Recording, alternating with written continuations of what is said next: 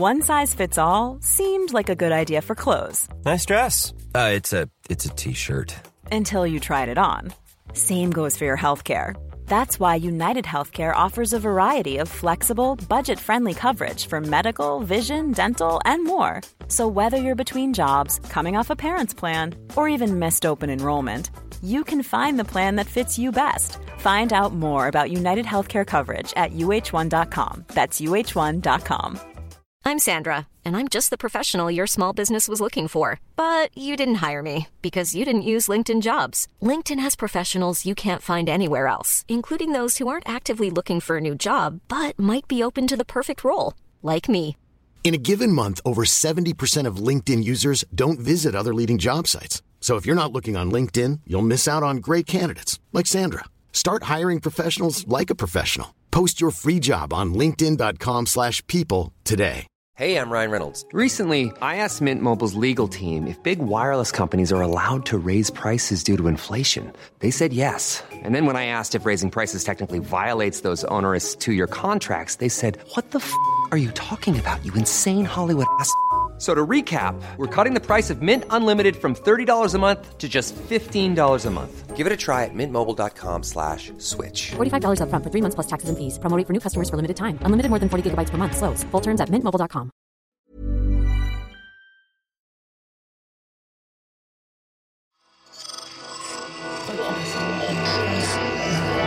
Esse podcast é apresentado por b9.com.br.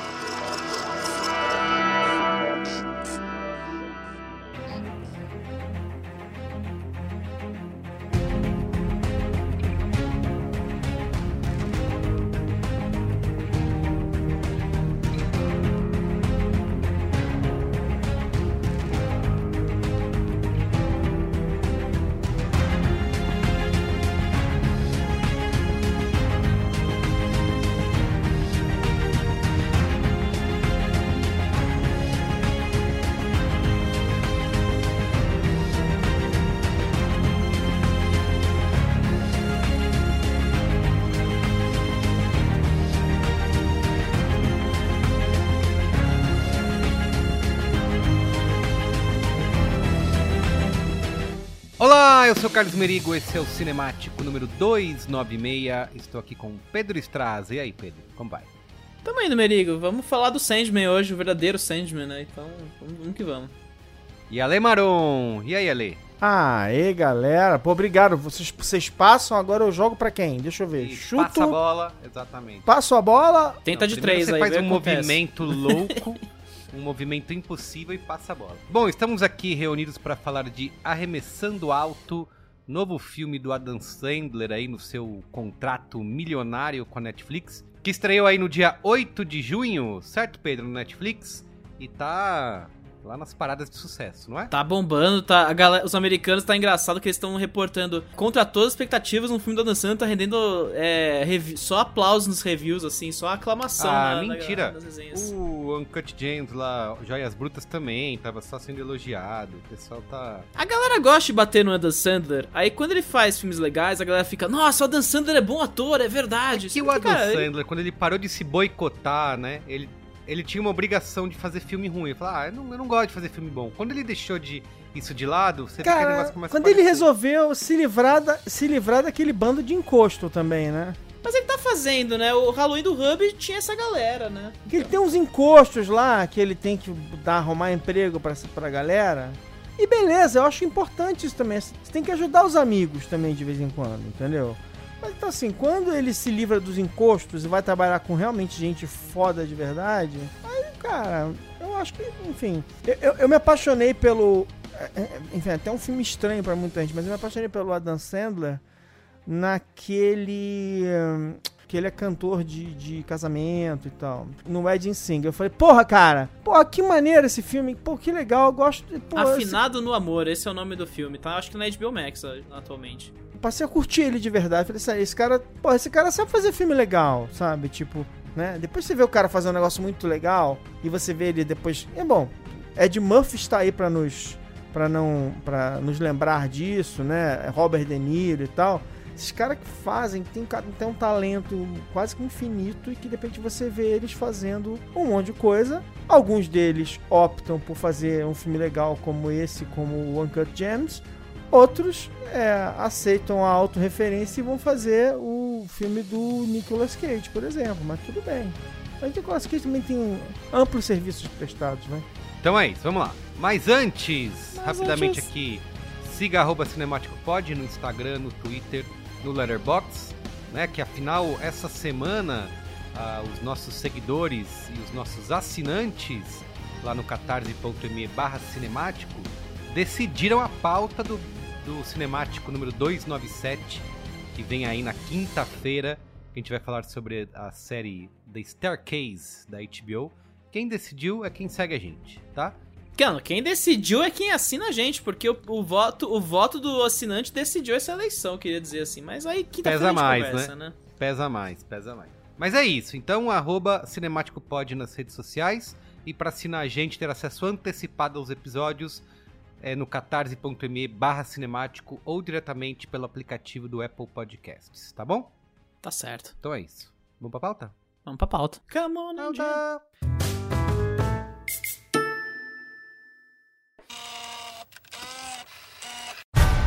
Taking me to see basketball or bare knuckle boxing? We do everything. I'm Stanley Sugarman. I'm a scout for the 76ers. So you're 22 years old because you can't be in the draft if you're over 22. Yes, I'm 22 years old. Who's this? It's my son.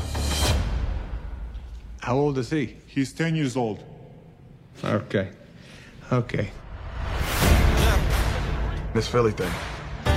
There's room to grow there. I want to coach someday. Do you love being away from home all the time? Best chance to win in here is with you out there. What the hell? Muito bem, Perdistraza, o nosso diretor aí, o Jeremiah Zagar, tem nome de personagem do Street Fighter. Ele... Da onde ele vem? Fez o quê? Cara, Jeremy Zagar, né, e que é um nome meio importante nesse projeto, porque se não é ele, o Adam Sandler nem teria entrado nessa, né? Vamos começar do começo, que é, da onde veio esse projeto exatamente, né? O Pedro acredita nessas reportagens da Variety e do Hollywood Reporter, que os caras falam assim, puxa, se não fosse fulano, eu não teria entrado nesse Bastidores de projeto. Hollywood. Eu gostei muito de trabalhar com o Cicrano, foi um prazer. Aquelas declarações super neutras, né? Mas nesse caso é real, porque assim, esse projeto não vem do Adam Sandler, né? É bom lembrar, Adam Sandler que tem um acordo já com a Netflix, como o Maron disse. Esse é o 10º filme produzido pela Happy Madison pra Netflix, né? Então... Será que ele vai fechar mais 10? Já deve ter fechado, né? Já tem mais 2... Tem 3 projetos, né? Porque é bom que ele feche, que ele deve ter dívida. Se ele não fechar mais 10, ele vai acabar Adam Sandler. Vai ser ruim pra ele. Nossa. Parabéns. Essa foi bonita. Mas é isso, ele tá rolando, né? Vai ter inclusive Mistério no Mediterrâneo 2 ano que vem, né? Porque agora vai ter aparentemente essa alternância na Netflix. Um ano tem...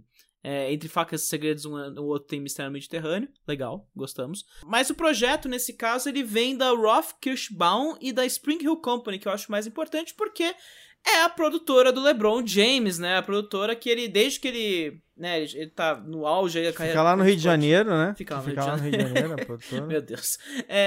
Mas o cara, ele, desde que ele se interessou por Hollywood, né? Foi até jogar pelo Los Angeles Lakers pra centralizar os negócios... ele tá nessa vibe de produzir coisas, fazer coisas que empoderem os atletas e destaquem o esporte, né? E aí meio que tem esse projeto que era um roteiro que eles fizeram o pitching pra Legendary Pictures lá em 2018, aí a Netflix comprou no mesmo ano, e aí o Ted Sarandos falou, não, tá aí um projeto pra Dan Sandler. Aí jogou na mão do Dan Sandler, o Dan Sandler falou, tá, legal, mas assim... eu não vou fazer isso meio que no automático, né? Então ele falou, pô, quem poderia dirigir esse projeto direito? E aí meio que chegou no Jeremy Zagar, que é um americano de 41 anos. A carreira é bem povoada de curtas, documentários em curta-metragem também, direção de episódios de séries bem pequenininhas. Mas ele tem 2 filmes na carreira, 2 longas-metragens, né? Um deles é um documentário chamado In a Dream, de 2008. E o outro é o We the Animals, que eu acho que é o mais importante, que é de 2018, né? A galera fala que é um cruzamento de Terrence Malick com Moonlight, que rendeu a ele várias indicações do Spirit Awards, né? O filme foi indicado a ator coadjuvante, melhor primeiro longa-metragem, fotografia e montagem, Fora que ele foi parar no Someone to Watch Award, né? Que é o prêmio que eles destacam pro cara, fica de olho nesse mano que ele vai fazer coisa boa, né? Então, assim, é um projeto que meio, assim, por mais que não tenha bombado, tenha tido altas audiências, ninguém conhece direito o filme, né? Fora dos Estados Unidos, circulou bem pela indústria, né? E acabou que o Adam Sandler viu o filme, então falou, cara, tá aí um cara que pode ser legal, né? E aí ele mandou o roteiro pro cara, falando assim, olha, eu sei que não é seu tipo de filme, mas eu acho que você seria a escolha perfeita, né? Não, aí o Adam Sandler com espírito de olheiro, falou assim, tem talento aqui. Falou, cara...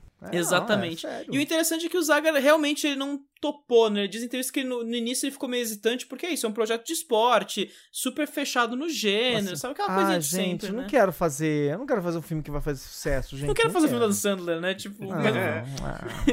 Mas acabou que os dois toparam porque os dois estavam meio numa mesma vibe, né? O lado do Zagar, né? Ele fala que ele topou... Os dois toparam pelo amor ao basquete, falam, não, é legal fazer um filme de basquete e tal, mas... O Zagar, principalmente pela oportunidade de trabalhar, filmar esporte de um jeito cinematográfico, né? Que é uma coisa sempre muito difícil. E do lado da Sandler rolou o que eu vou chamar de caçavetada, né? Uma meio pique John Cassavetes, que é trabalhar com um elenco majoritariamente não profissional, composto de estrelas do basquete, né? Ou seja, trabalhar com pessoas que ele admira, só que pessoas que não são atores profissionais, né? Então, esse lance de filmar o esporte de um jeito que soasse autêntico e ao mesmo tempo genuíno, né? Também no retrato da cidade, né? Bastante situado na Filadélfia, né? E o meio do basquete. Tem essa estética, tem uma estética muito forte de documentário mesmo, tem uma caçavetada que você falou, mas mais do que tudo, assim, eu acho que tem uma coisa bem interessante, porque eu acho que o estilo de interpretação do Adam Sandler se encaixa muito bem nesse tipo de filme, esse naturalismo dele, porque o Adam Sandler é um daqueles atores... E isso é uma coisa muito, muito engraçada, né? Como a gente passou um século muito maluco, e em que o cinema também foi dominado por essa discussão de método, o ator tem que fazer 1000 coisas e tal, tem que virar o personagem e tal, não sei lá. E a gente esquece que, assim, o fato de que o Adam Sandler, ele tem uma série de cacoetes, estilos, isso não faz dele necessariamente um ator ruim, isso faz dele um ator com características específicas e que vai, enfim, se encaixar em certos tipos e tal, não sei o quê, mas que a autenticidade está na interpretação, está na capacidade dele de te levar junto, de te cativar, de te fazer acreditar no que ele está dizendo e tal, não sei o quê. É o estilo clássico de como um ator funciona, muitas vezes, em qualquer tipo de trabalho. Então, assim, tipo, tem muito a ver com o estilo dele, com esse jeito naturalzão dele, esse jeito meio laid back mesmo, sabe? Tipo... O velho cansado, meio rabugento, meio aquele tipo de humor raivoso, né? Por baixo, assim, bem por baixo. É bem o esquema dele. Só que assim, né? O filme andou rápido a partir daí, né? Pelo que eu entendi. O Sandler e o Zagar entraram juntos em maio de 2020, o filme escalou o elenco em setembro, e aí as filmagens já em outubro estavam rolando, né? Então, assim, o filme tava pronto provavelmente no começo de 2021. Só que aí demorou um pouquinho, porque é aquilo, né? A Netflix e a Happy Madison naquele esquema, tá bom, a gente tem uma linha de produção aqui, vamos encaixar, e encaixou meio agora no começo de 2022, né? Mas eu só queria destacar que esse é o segundo filme de ficção da Spring Hill, né? Que eu acho que é o lado importante, né? A produção executiva do LeBron James, eu acho que pesa muito aqui, até porque, pô, aqui é as constelações de astros do basquete que se reuniu pra fazer esse projeto é absurdo, assim, o crédito é só himself, assim, assustadoramente. Cara, esse himself, cara, nossa, ele é impressionante, né? Como não, na lista do crédito, de repente, é um bloco de himself, assim, que eu ficava, caraca, como os caras conseguiram. Enfim, qual foi o outro projeto da Spring Hill? Foi Space Jam 2, que a gente já tratou aqui no Cinemático, então fica aí a citação aí. Esse é o quarto projeto deles, assim, só que esse é o segundo de ficção, assim. E tá dando certo, né? Primeiro o LeBron James fez um filme pra gente lembrar que o Pernalonga poderia jogar basquete. E agora o Adam Sandler fez um filme pra gente acreditar que o cara lá bacaninha é o jogador de basquete que ele é. Mas, enfim, vocês entenderam. Pô, Juan Sancho astro do Utah Jazz, pelo amor de Deus. Respeita o Utah aí, pelo amor de Deus. É que ele ainda por cima é aquele astro e gato. É diferente. Pô, e tem uma atuação bastante decente, né? Porra! Não, inclusive fica aí, né? Adam Sandler é o melhor coach de atuação pra jogador de basquete, porque entre o Kevin Garnett, Joias Brutas e o Juan Sancho aqui, pelo amor de Deus, sabe? Como é que pode, assim? Muito bem, então, sinopse? Vamos pra sinopse. Em baixa na carreira, Stanley é um olheiro do Philadelphia Sixers, que descobre um jogador excepcional no exterior. Stanley leva então a promessa do basquete para os Estados Unidos na tentativa de brigar por uma chance na NBA. Muito bem, repercussão do Arremessando Alto, ou Hustle, né, no título em inglês. Tá com uma média de 3.6 no Letterboxd. No Rotten Tomatoes, 91% da crítica aprova o filme versus 92% do público. Bem igualzinho aí. E no Metacritic a cotação é 69 de 100. Vai muito bem na Netflix, né, Pedro? Eu vi quando eu assisti ontem à noite, estava lá na primeira colocação no ranking geral. Cara, diria o seguinte, está em primeiro lugar desde que entrou no catálogo. Tanto no Brasil quanto nos Estados Unidos, pelo menos, está indo muito bem. Eu imagino que vai ter bons números de audiência lá pra métrica da Netflix. Que é bom lembrar, né? Aquela coisa dos 3 minutos já tá valendo, né? Eu acho meio absurdo. Mas na contagem de minutos parece que impressiona o acionista, né? O que eles precisam. Mas vale dizer, né? Liderando desde quarta-feira, quando entrou no catálogo. Os filmes da Adam Sandler geralmente vão bem na Netflix quando eles chegam, né? Mistério no Mediterrâneo é um top 10 de audiência da história da Netflix, né? Tanto que tá tendo uma sequência. Mas é um dia ingrato, né? Quarta-feira geralmente chega ali, e aí tem um monte de coisa acontecendo. Obi-Wan Kenobi sendo lançado, Miss Marvel sendo lançado. Tanta coisa acontecendo, né? Que é legal ver que o cara liderou de cabo a rabo essa primeira semana. Até porque a Netflix tá tendo um bom mês com Stranger Things, né? Que já é a maior estreia da história deles. Tá bombando pra caramba. Vai ter segundo volume no começo do mês. Viralizou, aquelas coisas de sempre. Em breve no cinemático, né? Mas é isso, parabéns pra Adam Sandler, assim, 11 filmes lançados e com mais, né? Vai ter o Spaceman, que é um drama mais sério, vai ter a comédia do Kevin James no começo do ano também teve. Ele tá fazendo de tudo na Netflix, que eu acho interessante, porque se ele tivesse no cinema ainda, estaria fazendo a coisa meio só o Jack and Jill, o Blended, né? Ele tava vivendo muito disso no cinema, e na Netflix ele tá tendo uma semi-carta branca pra fazer o que ele gosta, sabe? Eu acho isso bem bacana. Muito bem, então vamos lá falar o que a gente achou de Arremessando Alto? Discussão da pauta! E aí, Alemaron, foi uma cesta de 3? Cara, é assim, bom, vamos lá. Eu sempre gostei das histórias, né, por trás dos astros de cada esporte, né? Sempre tem uma história legal, eles sempre estão superando, e bababá, bibibi, bobobó e tal. O esporte tem essa coisa muito maneira de que às vezes você vai contar uma história de esporte real, você fala, não, você pode, né, isso é filme, né? Não pode ser, né? E os bons filmes de esporte acabam meio que seguindo certas fórmulas, se repetindo um pouco e tal. E aí, foda-se que isso acontece, o que importa é que eu gosto de filme de esporte, eu gosto do, como é que é? Clear Eyes, Full Heart, Can't Lose, do Friday Night Lights, que não é filme, é série, mas enfim, mas também era filme inicialmente. Gosto de Ford vs Ferrari, gosto do Campo dos Sonhos, eu gosto de filme de esporte, eu gosto dessas coisas e tal. Então, assim, já começa por aí. Aí, se você não fizer um filme de esporte ruim, você já me ganhou ali, ó, umas 2,5 estrelas já estão garantidas de cara, entendeu? Então, assim, aí você junta essa coisa de que, assim, eu gosto do Adam Sandler fazendo drama, né? Eu gostei da pegada do diretor, né? De uma estética, que na verdade o diretor é a filha do Adam Sandler, né? Porque na verdade ele basicamente fez ela ser ele, né?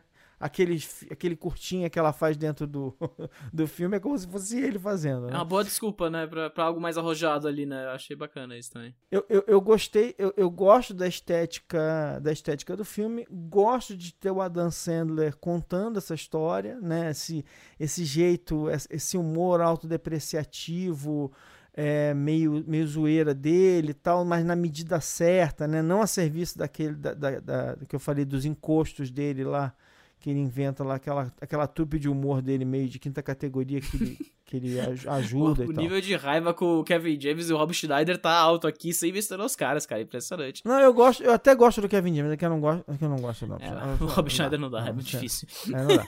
Mas enfim, então ter isso tudo junto, eu curti, sabe? Eu fui junto, eu adorei o jogador. Eu acho que o filme, ele tem algumas questões, ele tem conflito, mas tem algum problema de estrutura nessa montagem dos conflitos, assim.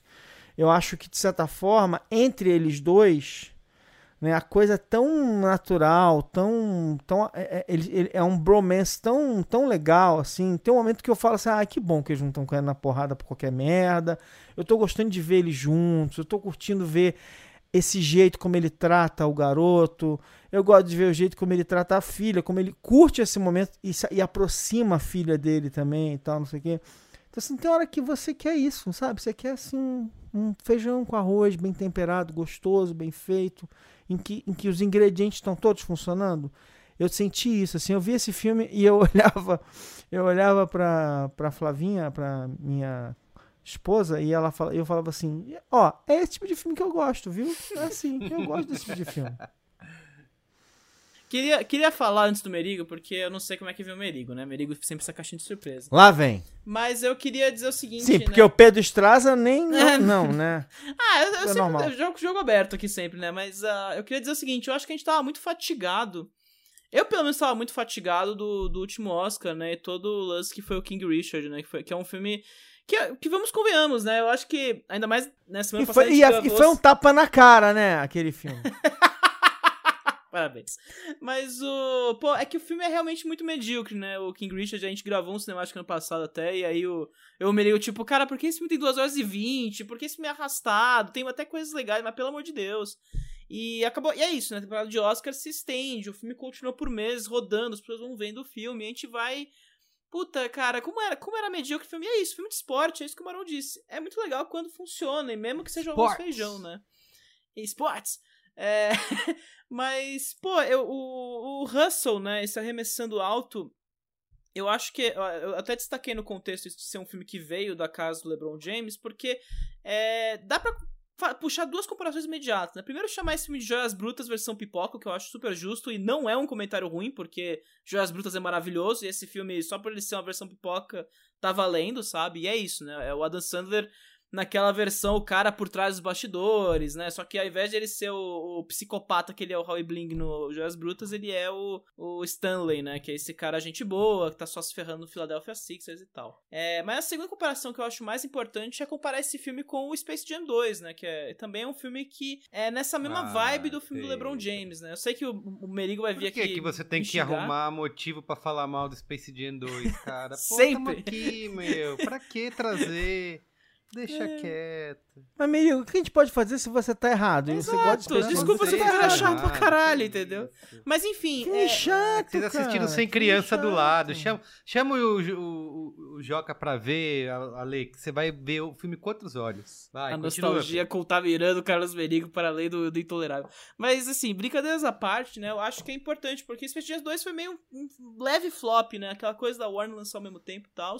Mas pra galera, né, ficou meio nichado mesmo na galera do Space Jam ali. Eu acho que deu uma frustrada no LeBron, né? Tipo, são projetos que, de novo, o Arremessando Alto já tá rolando há muito tempo também, então nem tem como ser influenciado uma coisa na outra, né? O Arremessando Alto é uma cesta de 3 pontos, né? Foi lançado e caiu agora. Mas eu acho bacana que desse filme pro outro, né? Eu acho que a grande diferença é que o LeBron percebeu que dá pra se aproveitar muito bem desse...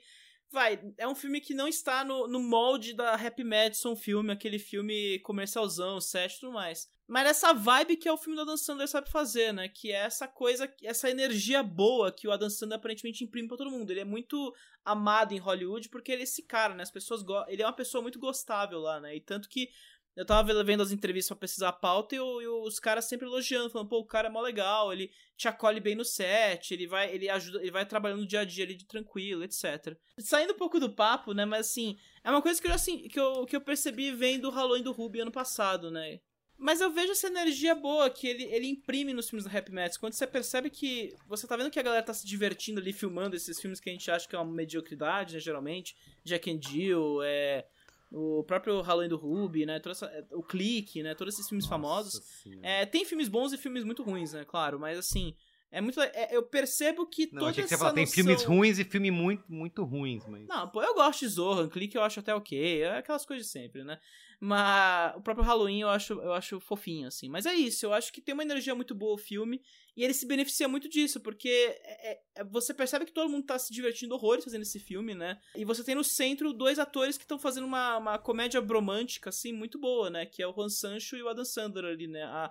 É o que o Marão disse, a relação dos dois ali é fantástica, assim, faz o filme ganhar energia, né?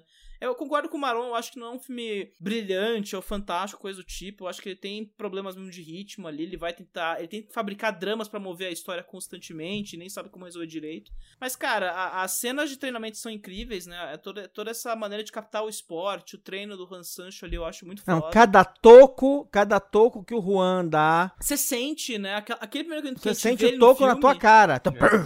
E quando a cena dele no filme, né? Que aquela lutinha com outro cara babaca lá na Espanha.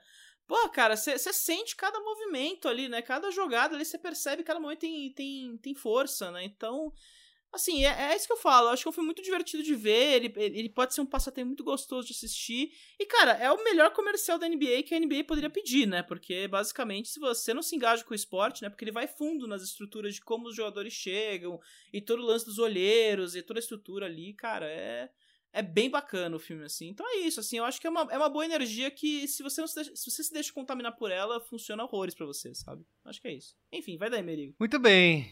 Concordo com vocês aí. Acho que você tava falando de como isso funciona na estrutura, mostra a estrutura da NBA. E eu fiquei assistindo o filme, relembrando bastante os jogos do NBA 2K, né? Que tem, principalmente acho que o 2019 ou 2020... Ele sempre tem essa história, você cria o seu próprio personagem e você vai jogando nas ruas e vai crescendo, um olheiro te vê, aí você disputa o draft da NBA para ser escolhido por um time, enfim, modo historinha, né, do jogo de esportes, que depois a EA também copiou para o FIFA, né, onde você tinha todo um modo historinha, a Ju me zoava aqui quando ela me via jogando. Pô, você tá jogando novelinha no jogo de futebol. Pô. Não basta colocar o modo carreira e dane-se, joga de Isso, tem a novelinha. Pelo amor de Deus. O NBA 2K também tem isso, e um dos roteiristas... Isso é o modo pornô com história, gente. Isso, o modo pornô com isso aí, exatamente. E um dos roteiristas, que é o Taylor Materne, que é o roteirista também do filme, né? Ele faz dupla aí com outro cidadão no filme, que eu esqueci o nome dele. É o cara que criou a história, inclusive, né? O pitch Will era Feathers. dele, assim. É muito então, doido isso.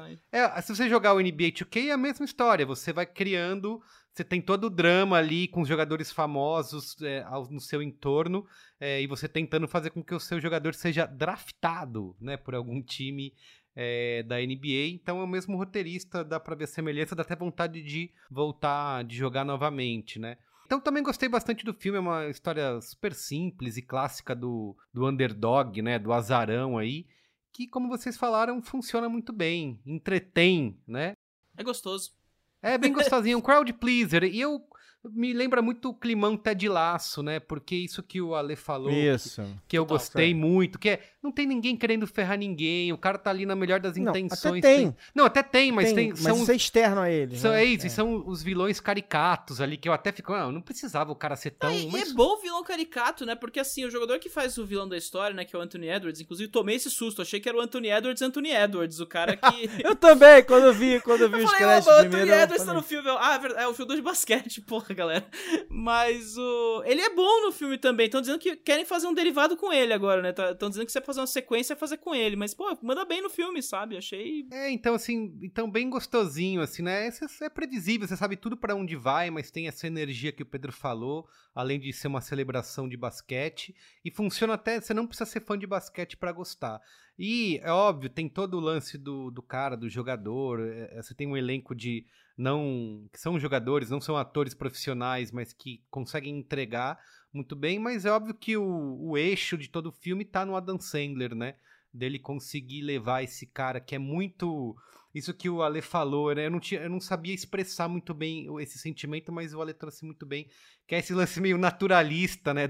O Adam Sandler parece ele mesmo, né? Esse cara bonachão, legal ali, querendo ajudar, então... Que é uma coisa que a galera sempre bateu, né, também, né? Eu lembro da época do Pixels, que a galera, pô, ele tá fazendo de novo, o cara em crise de meia-idade e tal, mas não é isso, né? Isso, obrigado. Exatamente. Ótimo, obrigado. Manda mais, pode mandar mais, gente. Então gostei, cara, e todo o lance dele... A gente sabe também que essas sequências de treinamento dos filmes são todas batidas, mas é sempre muito divertido quando é bem feito, né? E os discursos dele motivacionais, lá xingando o cara... E quando tem coração. Exato, assim, perfeito, isso aí. Tem coração de verdade. E esse negócio cara, esse é o ingrediente mágico, cara, que você faz a mesma cena com as pessoas erradas, é uma merda. E não dá Você certo. sabe que sabe essa Perfeito, porra? é isso aí. É a mesma cena.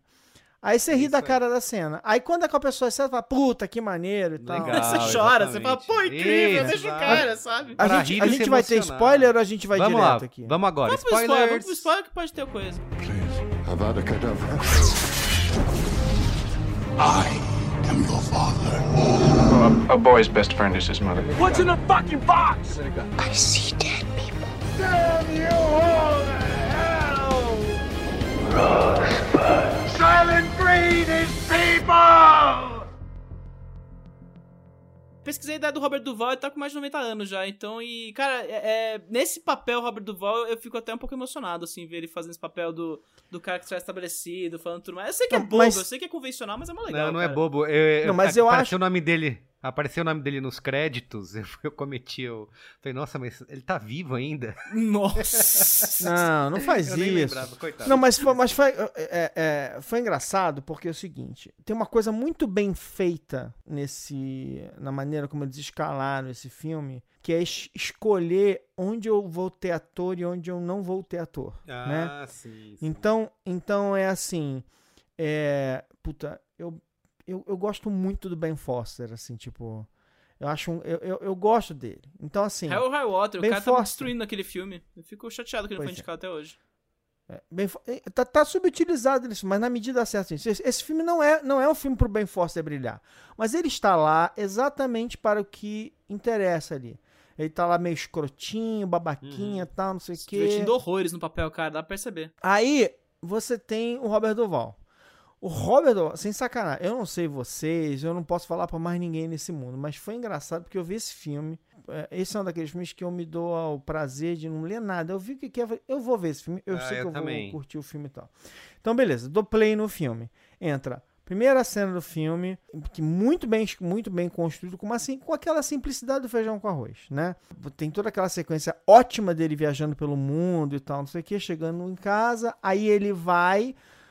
Tem o cara que o personagem do Ben Foster gosta, ele não gosta, o cara insiste e ele, pra não brigar com o cara, ele vai e fala, tá bom, ok, vai, foda-se, leva essa merda, tal, não sei o quê. Vem o Robert Duvall falar com ele, certo? Quando essa cena começa, eu olhei, e assim, de boa, assim, nada do tipo, eu quero adivinhar o futuro, não sei. Eu olhei, até porque eu fiquei com pena, assim, eu olhei pra aquela cena e falei assim, puta que o pariu, ele vai morrer, e o Ben Foster é um escroto e vai ferrar ele de qualquer maneira. Por quê? Aí também tem uma mistura de um monte de coisa assim, porra, porque era muito cedo num filme como esse, tomar lição de moral, né? Tem que provar isso, né? E a relação do Robert Duvall foi tão carinhosa. Eu achei assim, ou o Robert Duvall vai dar um pé na bunda nele, vai ser um cara meio engraçado, que vai dar aquele pé na bunda e tal, não sei o que lá. Ou não. Ou quando ele faz aquilo, ele fala assim, cara, você tá de saco cheio, né? Não, agora, então tá bom. Agora você vai fazer o que eu acho que você tinha que fazer. Ele dá aquela chance pra ele, eu falei, fudeu, ele vai morrer agora, vai dar tudo errado. Porque quando você dá uma coisa tão desejada... No primeiro minuto do filme, praticamente, mal terminou os primeiros 15 minutos de filme, você tá entregando pro cara de bandeja um negócio desse. Eu falei, fudeu, ele vai morrer e tal. Não deu segundos depois, ele morre. Então, assim, mas, de novo, eu vou dizer assim, dane-se que essas coisas são previsíveis. São os ingredientes que falam assim, oba, eu tô onde eu queria. Então, é o que eu falei, a diferença entre o filme... feito totalmente formulaico e dane-se para um filme feito com carinho, entendeu? E você sente isso em tudo. E eu acho que essa coisa do Adam Sandler tá muito bem, sabe? Ela tá bem assim, bem injetada Não, no é filme. interessante, Maron, que tipo, até o vilão não tem um desfecho horroroso, né? Tanto que no final do filme ele roda, né? E fala assim, a irmã chega e fala, não, eu tô tomando um papel mais ativo, meu irmão fez umas burradas, é isso aí, acabou o filme, sabe? Porque é isso, é muito sobre a relação, o pai e filho e a amizade do jogador com o scout, né? E aí o filme é essa brincadeira, né? Tanto que o clímax do filme é o cara se segurando pra não agredir o outro jogador que tá falando bosta da filha dele, né? E tem toda essa ternura, né? Tanto que tem um momento que a gente fala, puta, o cara vai bater no cara. Aí termina a mão batendo na quadra, ele se ferra e cria uma forma dele jogar na NBA. E aí o filme termina dos dois separados, mas é isso, não vai além do jogo, né? Que eu acho que aí começa o lado comercial da NBA, tipo, tanto faz quem ganha o jogo, o legal é ver o jogo e os caras fazendo essas manobras incríveis, né? Tanto que e aí é o que eu acho que a NBA como empresa, né, como ela virou esse negócio, uma grande corporação que os jogadores, é tudo parte da mesma coisa, né? Com isso eu falo, é um comercial bem maneiro da NBA no final das contas e funciona muito a favor do filme isso, né? Tanto que é mó legal você saber o Julius Erving entrando ali. Isso, né, eu gosto muito das piadinhas que ele faz com a torcida do Philadelphia Sixers, é muito legal. Eles e tirando sarro com futebol, né? Odeio futebol. A mãe do jogador fala pra ele, não, ele aprendeu isso no futebol. Ele, então o futebol tem uma coisa boa. Ele, não posso falar isso. Futebol é horrível. Eu odeio esse esporte. É isso, né? Um filme que coloca Queen Latifah e Adam Sandler de casal não tem como dar errado, né, cara? Pois é, e aí que eu falo isso, tipo assim, cara, um filme com seguindo essa história do elenco, né? Queen Latifah, porra, quando eu li o trailer, eu achei que ela ia ser uma executiva junto com ele, não imaginei que a Queen Latifah ia ser a esposa dele que ajuda ele no filme, mas é que nesse filme especificamente, em que os atores, ele é o protagonista, assim, ele é o centro de massa do filme, e os outros atores estão ali só pra amarrar as pontas de um jeito legal. Então, assim, não é a Queen Latifah que está subutilizada, não, ela está segurando um pedaço da história, entendeu? O Ben Foster tá fazendo outra coisa. No final do filme é quando ela revela o drama do cara, né? E todo aquele lance da mão. Isso. É bem trabalhado, sabe? Ninguém ali tá querendo ganhar um Oscar. Todo mundo tá fazendo um trabalhinho bem feito, sabe? Não, e essa coisa assim de não subutilizar ela. Os atores estão em papéis realmente coadjuvantes, porque o que importa ali é o centro emocional, é a relação do Bo e do Stanley, sabe? E isso é que você vai seguir, que você vai curtir e tal, não sei o quê. Eu acho, de novo, assim, que o filme tem uma questão meio estranha de estrutura, mas que, de novo, assim, mas que eu acho também tem uma coisa meio lacônica até, porque, assim, em qualquer outro filme, o cara vai falar pra você assim, se você vai sair pelo mundo, quando você achar um jogador, você volta aqui que eu te deixo virar técnico. Beleza. Tem uma coisa muito louca, né? Porque basicamente assim, o filme nem te enrola um pouco, nem deixa ele fazer duas ou três tentativas, né? Ele já quebra no seguinte.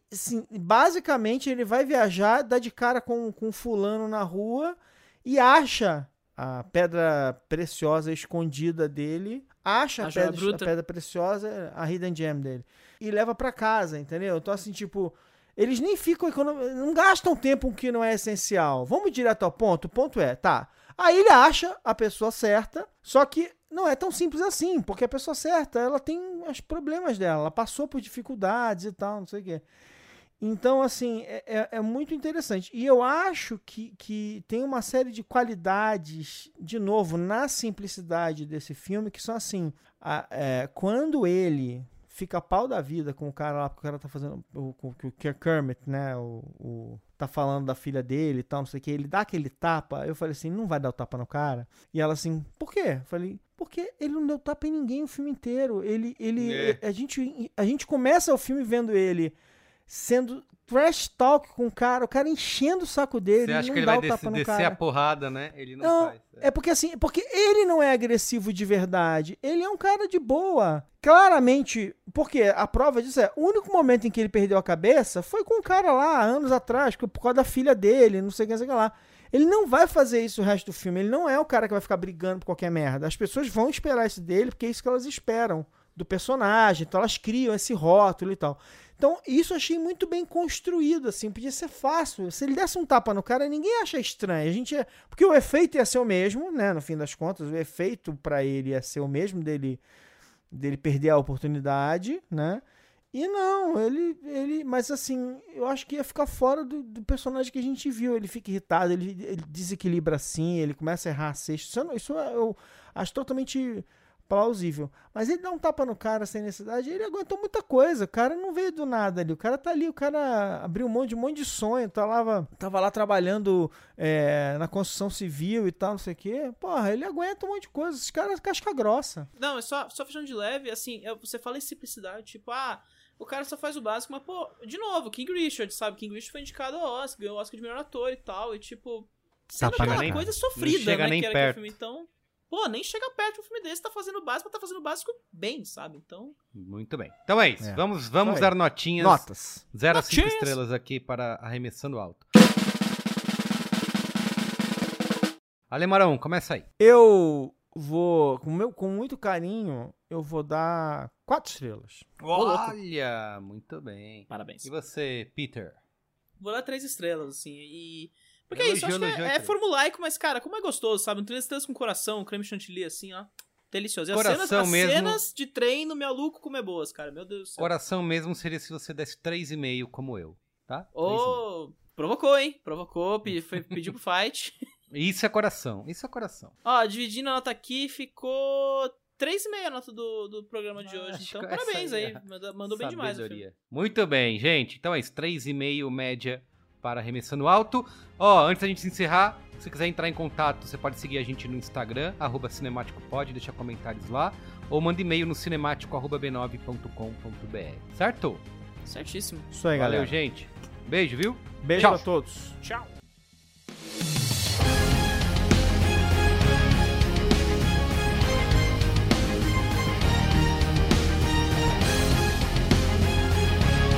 Programa que é apresentado por mim, Carlos Merigo, produção e pesquisa Pedro Estraza, edição de Marcelo Miranda e comercialização da Bubox.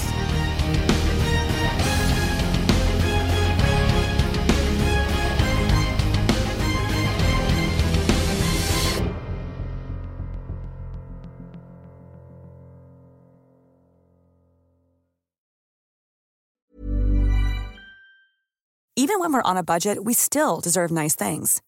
Quince is a place to scoop up stunning high-end goods for 50 to 80% less than similar brands. They have buttery soft cashmere sweaters starting at $50, luxurious Italian leather bags, and so much more. Plus, Quince only works with factories that use safe, ethical, and responsible manufacturing. Get the high-end goods you'll love without the high price tag with Quince. Go to quince.com/style for free shipping and 365-day returns.